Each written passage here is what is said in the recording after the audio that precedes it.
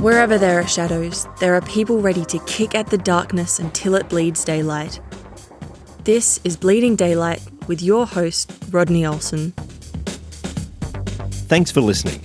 Find Bleeding Daylight's social media channels by following the links at bleedingdaylight.net. Please share Bleeding Daylight episodes so that others can kick against the darkness. Today's guest spends much of his time equipping men to be all they can be. During our conversation, we'll tell you how to get a free copy of his new book, which tells about his own journey towards empowered manhood.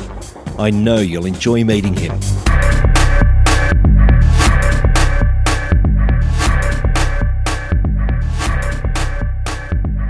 What is a national relationship generator? We're going to find out very soon because we'll be speaking with Mike Hatch. And that's the role he fills with an organisation called CLC, or Christ-Led Communities.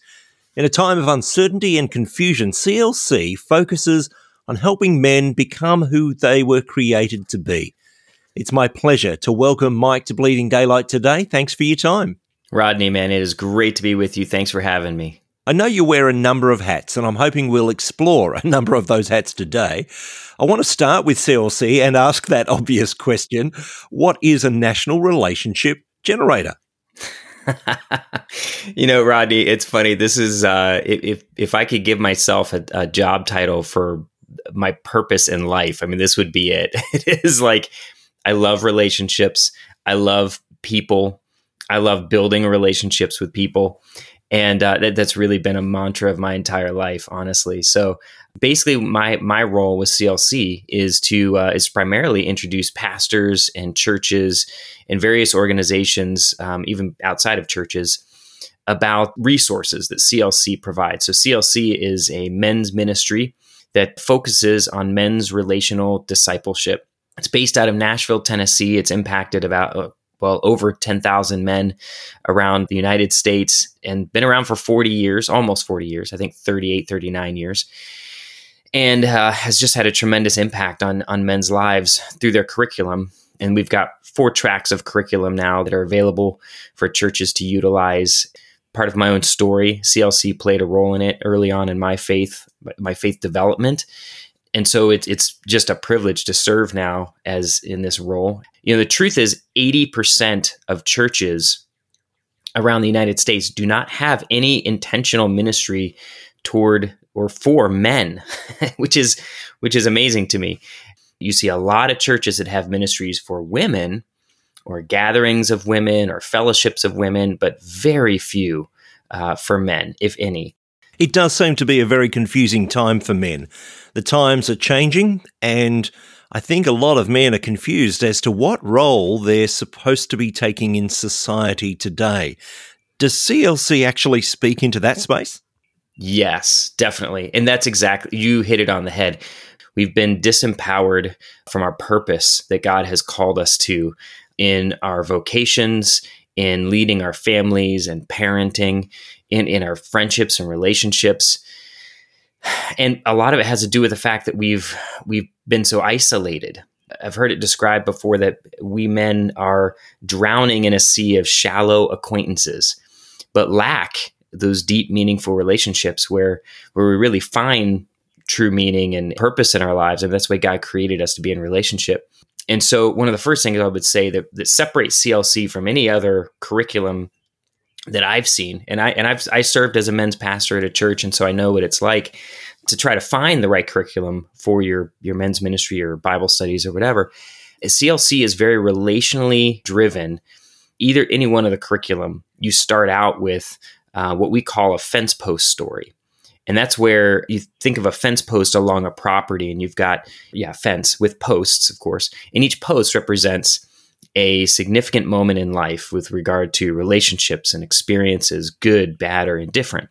The whole thing starts with men filling out kind of a worksheet, basically, that we provide that helps them think through how to verbalize their story and understand the things that happen in their life that made them who they are, as they begin this journey in a CLC group. And as these different men come together, the first meeting, which is usually an overnight meeting, they end up sharing their fence post stories with each other. And that actually starts the meeting. And it is an incredible incredible experience for men because they haven't heard, and this is the one thing that's huge for men. Men, it's hard for us to pull things out from our hearts and to be able to verbalize it. My wife used to be frustrated with me. She's Italian. She is very verbal. and I love that about her. She's amazing. But early on in our marriage, I remember she'd get so upset with me because she'd be angry about something, but I would shut down because I didn't know how to communicate or verbalize what was going on inside of me to help her understand. And that would even make her even more enthusiastic in her verbal communication to me. And she'd get upset, say something, Mike, say something.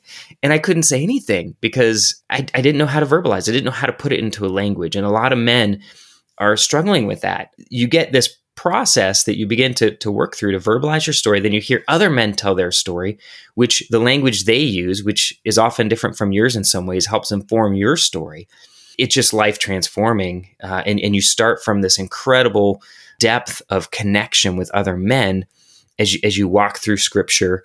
But it all starts with that relational piece. And that's one of the things that is CLC's bread and butter, because after CLC groups end, often the relationships last a lifetime. Within that context of relationship, all sorts of different issues that men struggle with, whether it be how they interact and represent the gospel and have a redemptive impact in their work and vocation.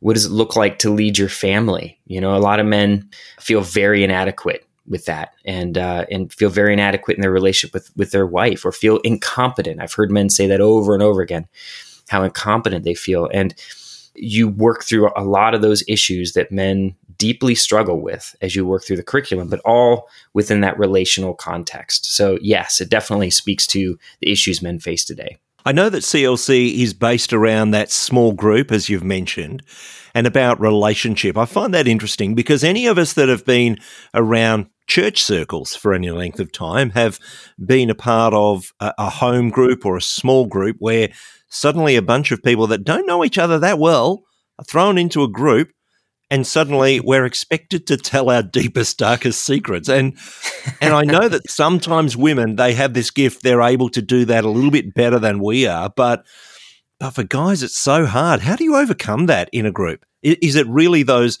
fence post stories that actually start it and spark it in others to build relationship? I think yes, number one, the fence post stories play a huge role in that. The other thing, though, we do encourage with men who are starting groups is that you don't necessarily need to start with complete strangers. Often these groups will form with men who have, with relationships that men have, even loosely within the church to begin with.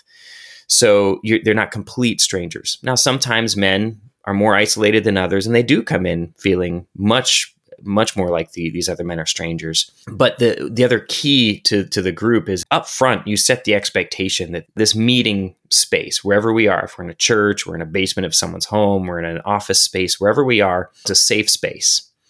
And it needs to be kind of a container in a sense that where what's said here stays here. It's really on the leaders who lead the groups who've primarily been through a group themselves and experienced the life-changing impact of being vulnerable with other guys who lead in that vulnerability. Most men will follow if there's someone leading in that vulnerability. I think it's a combination of the fence post story, a combination of the environment that's set, that's supposed to be a safe environment. Nothing is talked about outside of that or shared with spouses. It's kept in that container, if you will. And then the example or modeling that the leaders do of that vulnerability, most men will follow that. I know that you're actually taking this curriculum to so many different churches to put it in front of so many different men, but I take it that you are also involved in some of those groups as you start to set them up.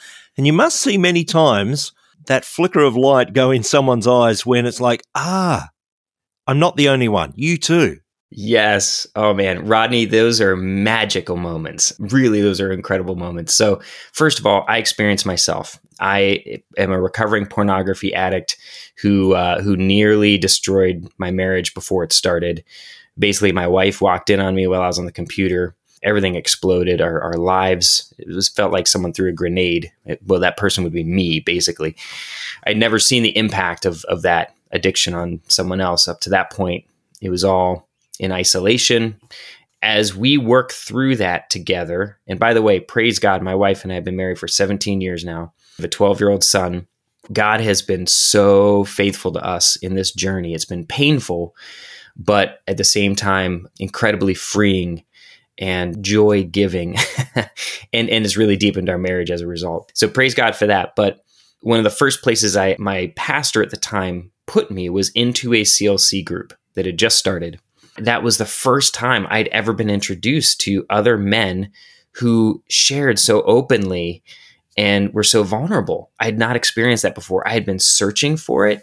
Man, I'd been looking for it for so long and could not find a connection with men that was at that level. And so that was like a cold drink of water in a hot desert.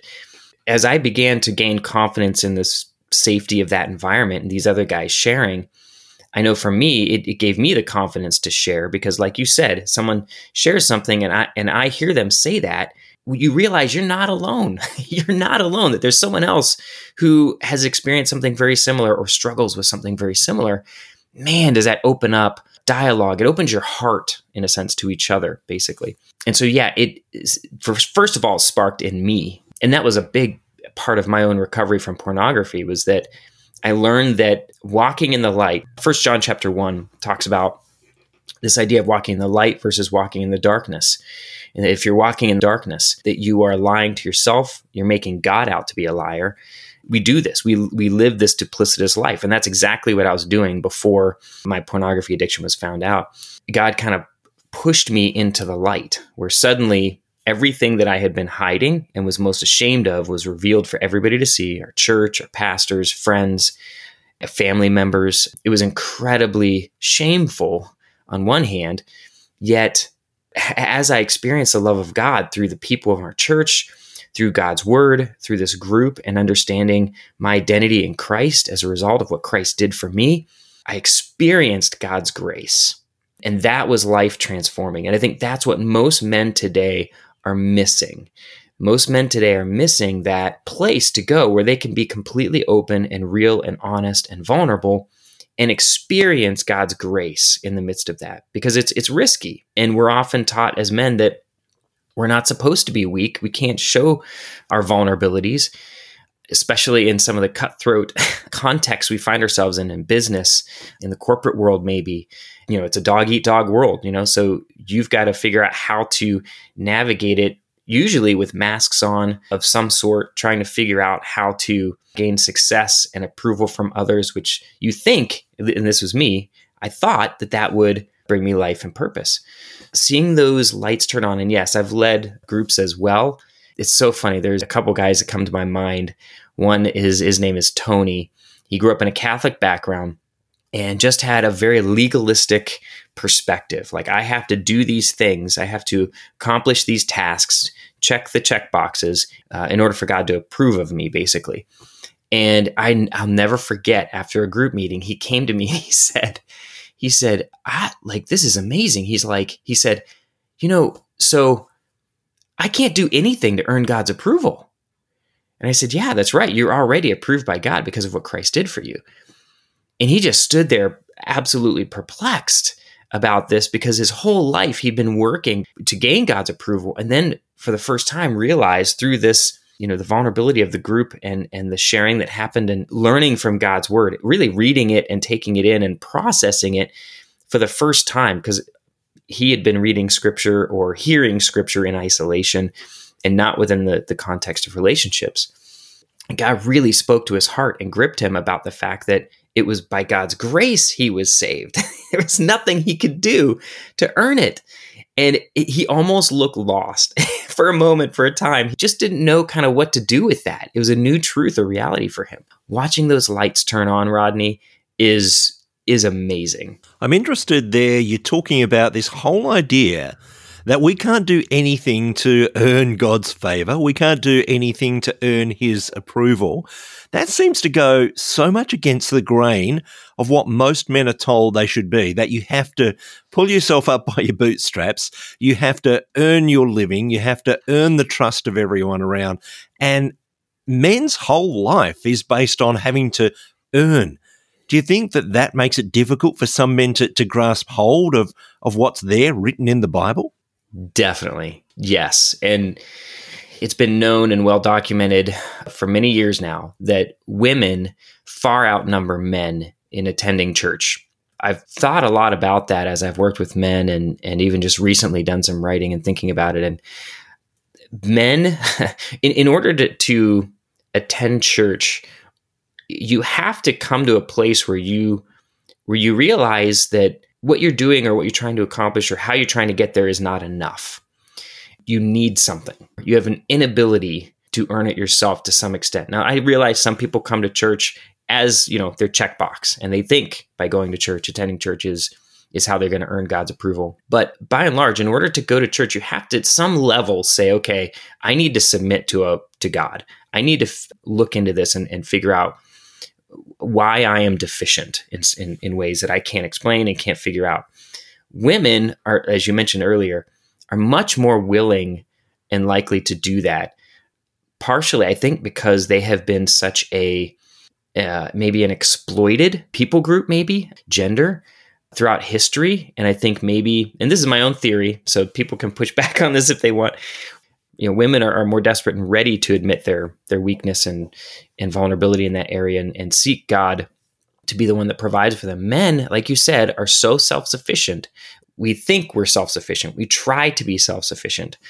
And church doesn't enter into that equation. Most men, as I've been a pastor and ministered to men for 20 years now, most men, if they're coming to church with their family, they've often been coerced by their wife to do so. Often that's the case. And then as they're there, I think many times they discover their need and realize that they're not enough and that their attempts aren't going to earn them the approval of God like they had thought. We act self-sufficient. We try to be self-sufficient. And then as a result, often you get these one of two extremes. Either you're really good at checking those boxes and gaining people's approval and performing to where you get very prideful. And pride becomes a struggle. And often people they don't know consciously often that they might be struggling with pride, but that leads to pride. Or you're trying so hard and you're failing and you're not able to make it, and you're not able to achieve that standard that you have in your head, and you fall into despair or depression. I think men are often on both sides of those spectrums because they're so performance oriented. Because I was the same way, man. I grew up an athlete. I was naturally athletic, not a superstar athlete, but I was athletic enough to run track at a Division I school, for example. And I loved being able to do that. It was something I was very natural at. It was something that I gained people's approval from because I performed well, very naturally. And I found my identity in that. And then once I hit a certain level in college, for example, where I couldn't perform in a sense to reach the standard that was demanded of me there to really exceed expectations and perform well, there was an identity crisis, big time for me. I had to reconsider who I was. Was I no longer Mike the athlete who I expected, to end up in the Olympics? I expected to be in the NFL. Those are my kind of expectations, as unrealistic as they might seem. That was what I was thinking. And when I fell short, and I think a lot of men struggle with that. They struggle with falling short of what their expectations were, or that they are doing so well that they struggle with pride. Either side actually is pride, because again, it's self-sufficiency, and God has called us to the opposite of self-sufficient. We are dead in our sins. And for most men, it takes, like it did for me, hitting a rock bottom. Either you're knocked off that pedestal of pride, you fall hard, and you realize, I'm not who I thought I was. Or on the other end of the spectrum, you hit rock bottom there in a similar way, where you can't achieve those goals or expectations you thought. And so you end up in depression and often hopelessness before you come to a realization that I have to reach out and I have to trust God versus myself. But that's extremely hard for men, yes. The way that you're talking, there's a whole range of issues that men are struggling with. And I'm wondering about the role that men have in being a father, because you've touched on men feeling insufficient as husbands or as just being a man in society. But then it comes to parenting, and that adds another layer, because most of us know our own darkness, and we just don't want that visited upon our kids. I'm wondering specifically, even for you having a 12-year-old son, are there things there that you think, oh, I've got to pass this on to my boy. I've got to make sure he doesn't fall in the same places that I did? Oh, man, definitely. And that's a struggle for men, because often we haven't had positive male role models in our lives, maybe not a positive experience with our father, that leaves us feeling inadequate in parenting. And I used to say that my wife and I talk about this. We used to be so confident about parenting before we had kids. then we had kids, and then we had a son. It's like, wait a second, what happened to all that confidence? You have your plan until the battle starts, in a sense, and all your plans get thrown out the window. Your children are yours, and there's a whole nother level of responsibility you feel as a father when your son is born. And you just don't expect that light switch to be flicked on like God does when your child is born. And all of a sudden you feel these things for your child that you haven't even met yet. I mean, you just met your child having been born. So men battle with that because we haven't had a good role model or a good framework of understanding our own process or story. And we haven't had someone to guide us along. And so then we look at our child, we feel this weight of responsibility. We don't know the road. We don't necessarily understand how to lead them in maybe in what we might say would be a better way forward than we took when we were kids. And so often that paralyzes us. And some men will abandon ship, honestly, and that's really sad, but that will happen. Other men grope in the darkness, trying to figure it out, but unfortunately doing damage in the process. But I think a couple things. Number one, I don't think there's anything more significant in parenting than your own dependence on Christ for His grace. Coming to the end of yourself, first of all, understanding that you are a sinner, that you are broken, that you don't have any hope outside of Christ, but that Christ provided a way for you through His death and resurrection to make you alive again, a new creation, and living in that and entrusting yourself to that. I think, first of all, that is the most significant thing in parenting, because your son or your daughter will look to you as the father. And this is psychological. I know there have been studies done about this. And typically, kids will look to their father as being the model of what they perceive God to be. And so we have this interesting, heavy responsibility, yet at the same time as fathers, this is the cool part, I think, about what God does. We have a superpower as fathers. And I don't think men get this sometimes because we're so overwhelmed by our own inadequacies. The littlest things you do, the smallest things you do, can have exponential impact on your children. Just having a brief conversation and a moment of encouragement to your child at the dinner table, that can have huge implications moving forward. I mean, think about your own experience with your father and the little things that he said to you that meant so much more, either for good or for ill. And it wasn't a big deal, but it meant something very deeply to you.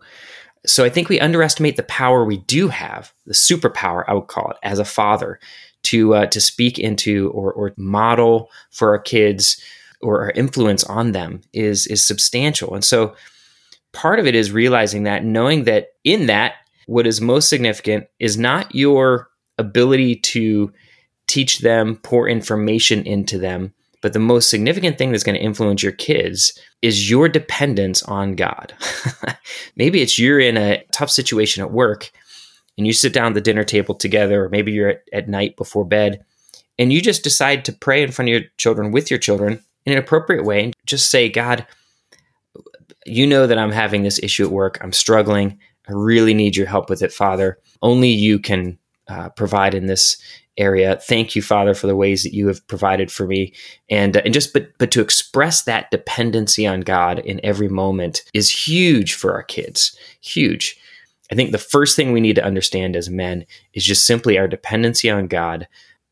That can be different things. That can be attending church. And, my son has asked me before, why do we attend church every weekend?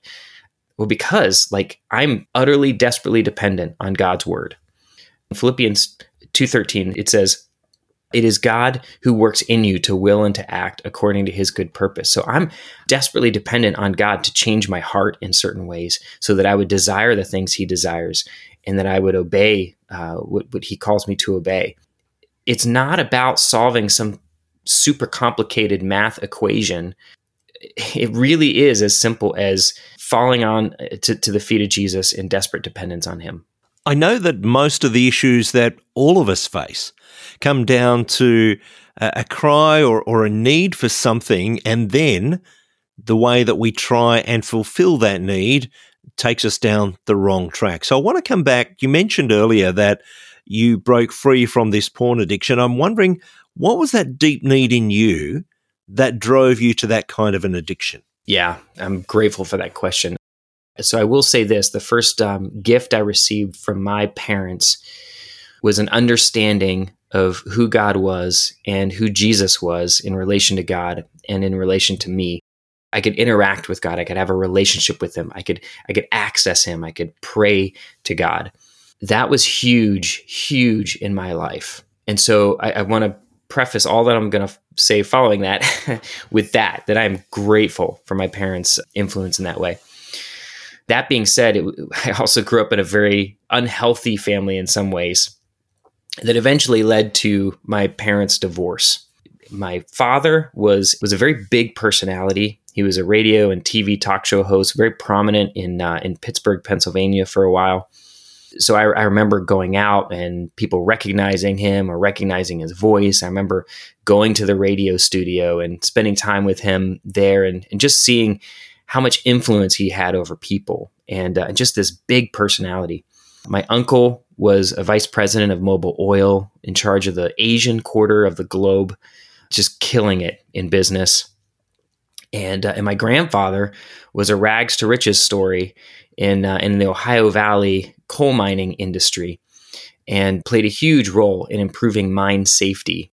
And everybody knew him in our community. Everybody knew him and loved he and my grandma for the influence they had on their families. So I grew up with these huge, big male personalities, very successful male personalities. And I felt a real burden or need to measure up, to be as, I guess, successful as they were, to gain the notoriety that they did. There was a pressure that I put on myself based on my perception of them. Unfortunately, I was sexually abused by a babysitter at one point in time, and that really messed up the wires in my head in a sense, to where I began to look at women differently. I didn't see them as much as people. I saw them as objects, and unfortunately, that just planted a seed that grew in me over time until I started finding my mom's, magazines, just swimsuit magazines, Victoria's Secret magazines, that kind of thing. This is before the internet. And so all that pressure, and this is the other thing, what I felt growing up, I was always called, two things that would drive me nuts. I was described as a procrastinator. People would tell me I was a procrastinator over and over again, especially my parents. And I would hear from teachers and coaches from school that, Mike, you have so much potential. You just have to live up to that potential. I'll be honest, I heard that over and over again. And I know those folks were trying to encourage me, but it really felt like it was more of an indication to me of how far short I was falling, what a failure I actually was. I lived a lot of my life in fear as a result of that. So my procrastination was more out of a fear of getting it wrong or not being good enough. And so I would be paralyzed and I couldn't move forward. All that to be said, my family, I was also the firstborn in my family. So I've had a feeling like I needed to hold things together as my parents' marriage was disintegrating. I was the oldest of three kids. I have a younger brother and younger sister.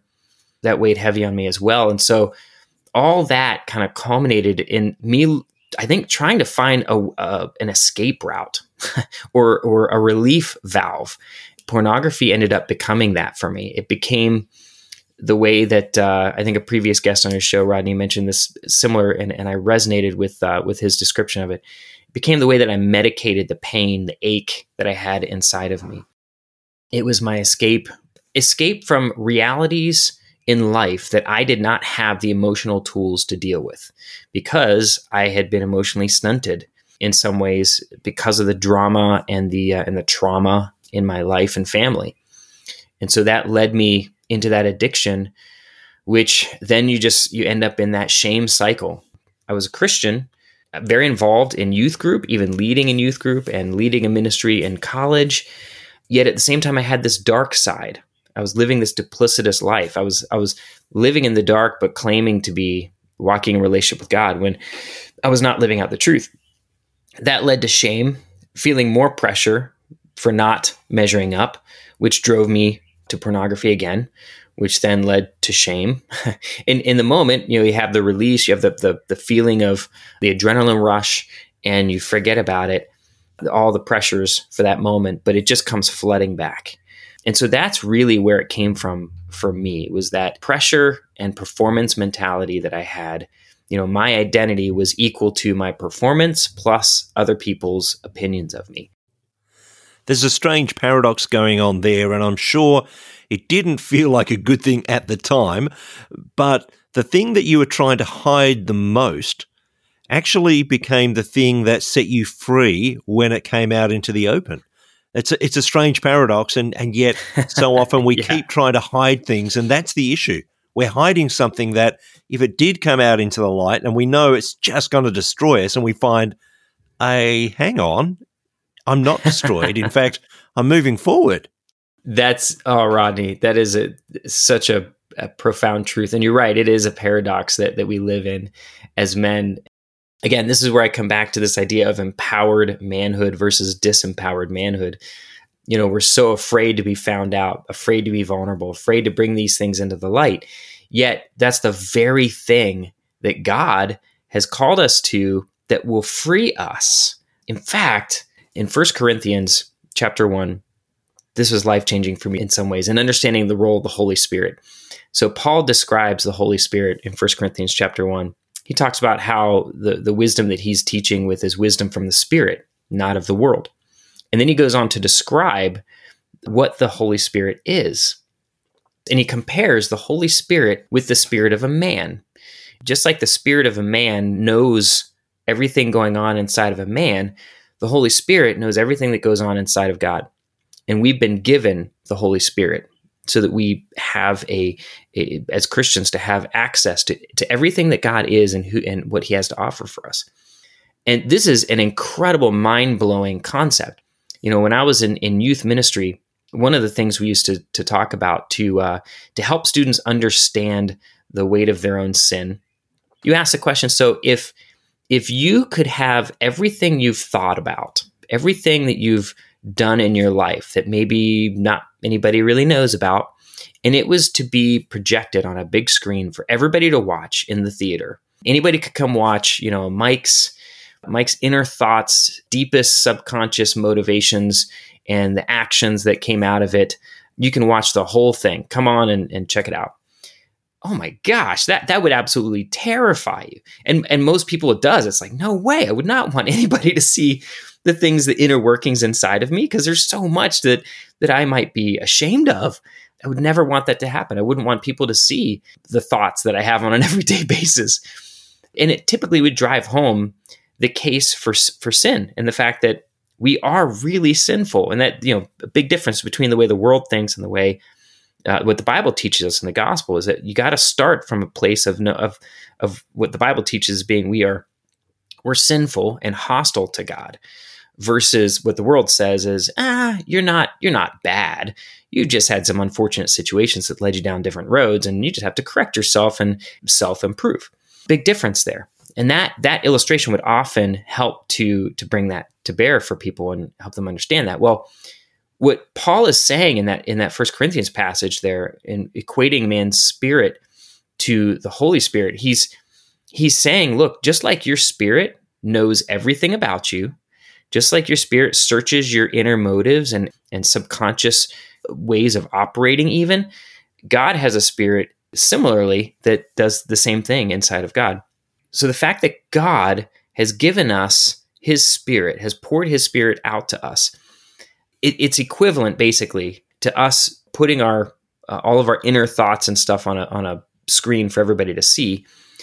God has done that in a sense by giving us his Holy Spirit, by gifting us his Holy Spirit. He's given us access in the most intimate way possible to who he is, in the most intimate way possible throughout all of human history. He's a God who's present. He's a God who's with us. He was walking with Adam and Eve in the garden. He shows up in a burning bush to Moses. He's with the people of Israel in the desert by a pillar of fire by night and a pillar of smoke by day. He fills the temple with smoke, indicating his presence. So he's wanting to be present, to reside with his people.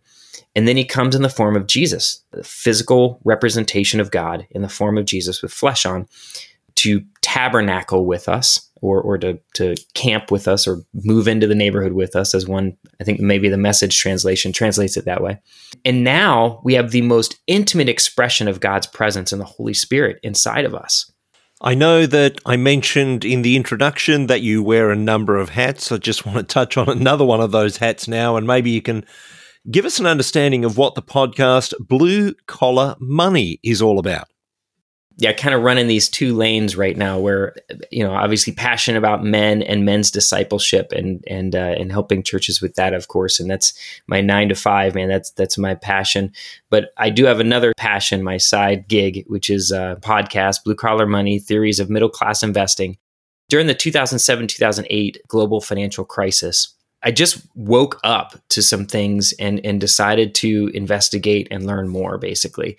I just started questioning, so why are mortgages bad? Like what's going on with that? Why did they go bad? Why did banks lose money? Why are they failing? Why is the government coming in to bail them out? What is the Federal Reserve and what role does it play?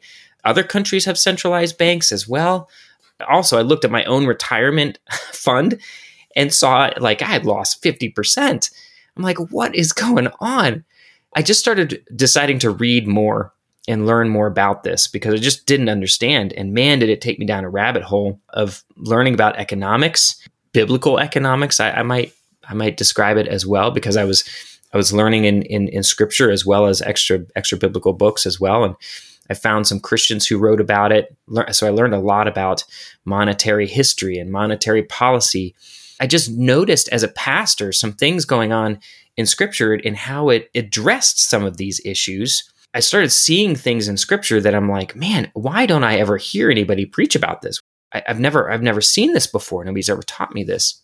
Along the way, I met a friend of mine, P.W. Gopal. He had been on the same track, learning and growing himself in the same way. And we realized that what's going on today in our world is not new. And the Bible is not silent about it either. And there are ways, unfortunately, that the system is built that really exploits the vulnerable or the marginalized for the sake of the elite and the few at the top. Jesus speaks to this very clearly, actually. March 2020, when everything was going crazy with the pandemic, we decided, okay, let's start a conversation through a podcast. I just want other people to be exposed to this as well, and maybe we'll attract some other people, because we hadn't met many people who were studying the same thing or knew about some of these truths that Scripture talked about. And so we started the podcast to start that discussion. PW comes from an investment background. He's steeped in real estate investing, was a futures trader, has started his own businesses and mentored other small business owners, entrepreneurs, and getting their businesses started, coming up with business plans. I came from a biblically steeped perspective where I was obviously trained as a pastor, seminary degree, all that kind of stuff. And so we brought those two things together. So our goal basically, and this is our tagline and mantra, is that we help everyday folks get financially unstuck by taking a blue collar approach, rolling up our sleeves, getting our hands dirty, and accepting responsibility for our own financial future, and doing it all from a biblical worldview or Christian perspective. If people want to find Blue Collar Money, it's available wherever you normally listen to podcasts, we will put a link in the show notes at bleedingdaylight.net so that you can track it down. Also, if people are wanting to get in touch with you, I know that specifically on the issue of pornography addiction, you have written an ebook and you can make that freely available. What's the best way to get in touch with you? Yeah, I would say, first of all, email me. Feel free to reach out to me via email at mhatch@clchq.org. Yeah, the ebook, shoot me an email. I'd love to send it to you. It's called Empowered Manhood, Rediscovering Courageous Masculinity in the Light of the Gospel. My life mission is to walk in the light as He is in the light, God is in the light, in order to be a light for the glory of God. And that all stems from my own story, which I share in the ebook. I have all sorts of resources and things for folks, for other men who are looking for empowered manhood and are tired of being disempowered by the dark. Email me. You can go to clchq.org, especially if you're a pastor or you think a lot about men's discipleship in your church. I would love to talk to you and help you think through what men's discipleship looks like in your church and whether CLC can come alongside. There's no cost to churches for the program. You can obviously check out our podcast, Blue Collar Money. And then I also have a website called empoweredmanhood.com. And you can reach out to me through there. You can see some of my blog posts as well. I'd love to meet you. I'd love to talk about some of this stuff with you if you're interested in hearing more. While you were talking, if people were furiously trying to write down all those contacts and missed any, as I say, I will put them in the show notes at bleedingdaylight.net so that you can catch up with Mike. So many good resources there that are available. And Mike, I just want to say it's been a real wonderful time talking to you, talking through a whole range of issues, specifically a lot of the time dealing with men, but some issues that I'm sure that anyone can connect with. And I want to thank you for your time today on Bleeding Daylight. Yeah, Rodney, thank you so much. And man, do I admire what you're doing, man. I love what you're about. I think our hearts and missions align very well. And so I appreciate the opportunity to be on with you. Thank you for listening to Bleeding Daylight. Please help us to shine more light into the darkness by sharing this episode with others. For further details and more episodes, please visit bleedingdaylight.net.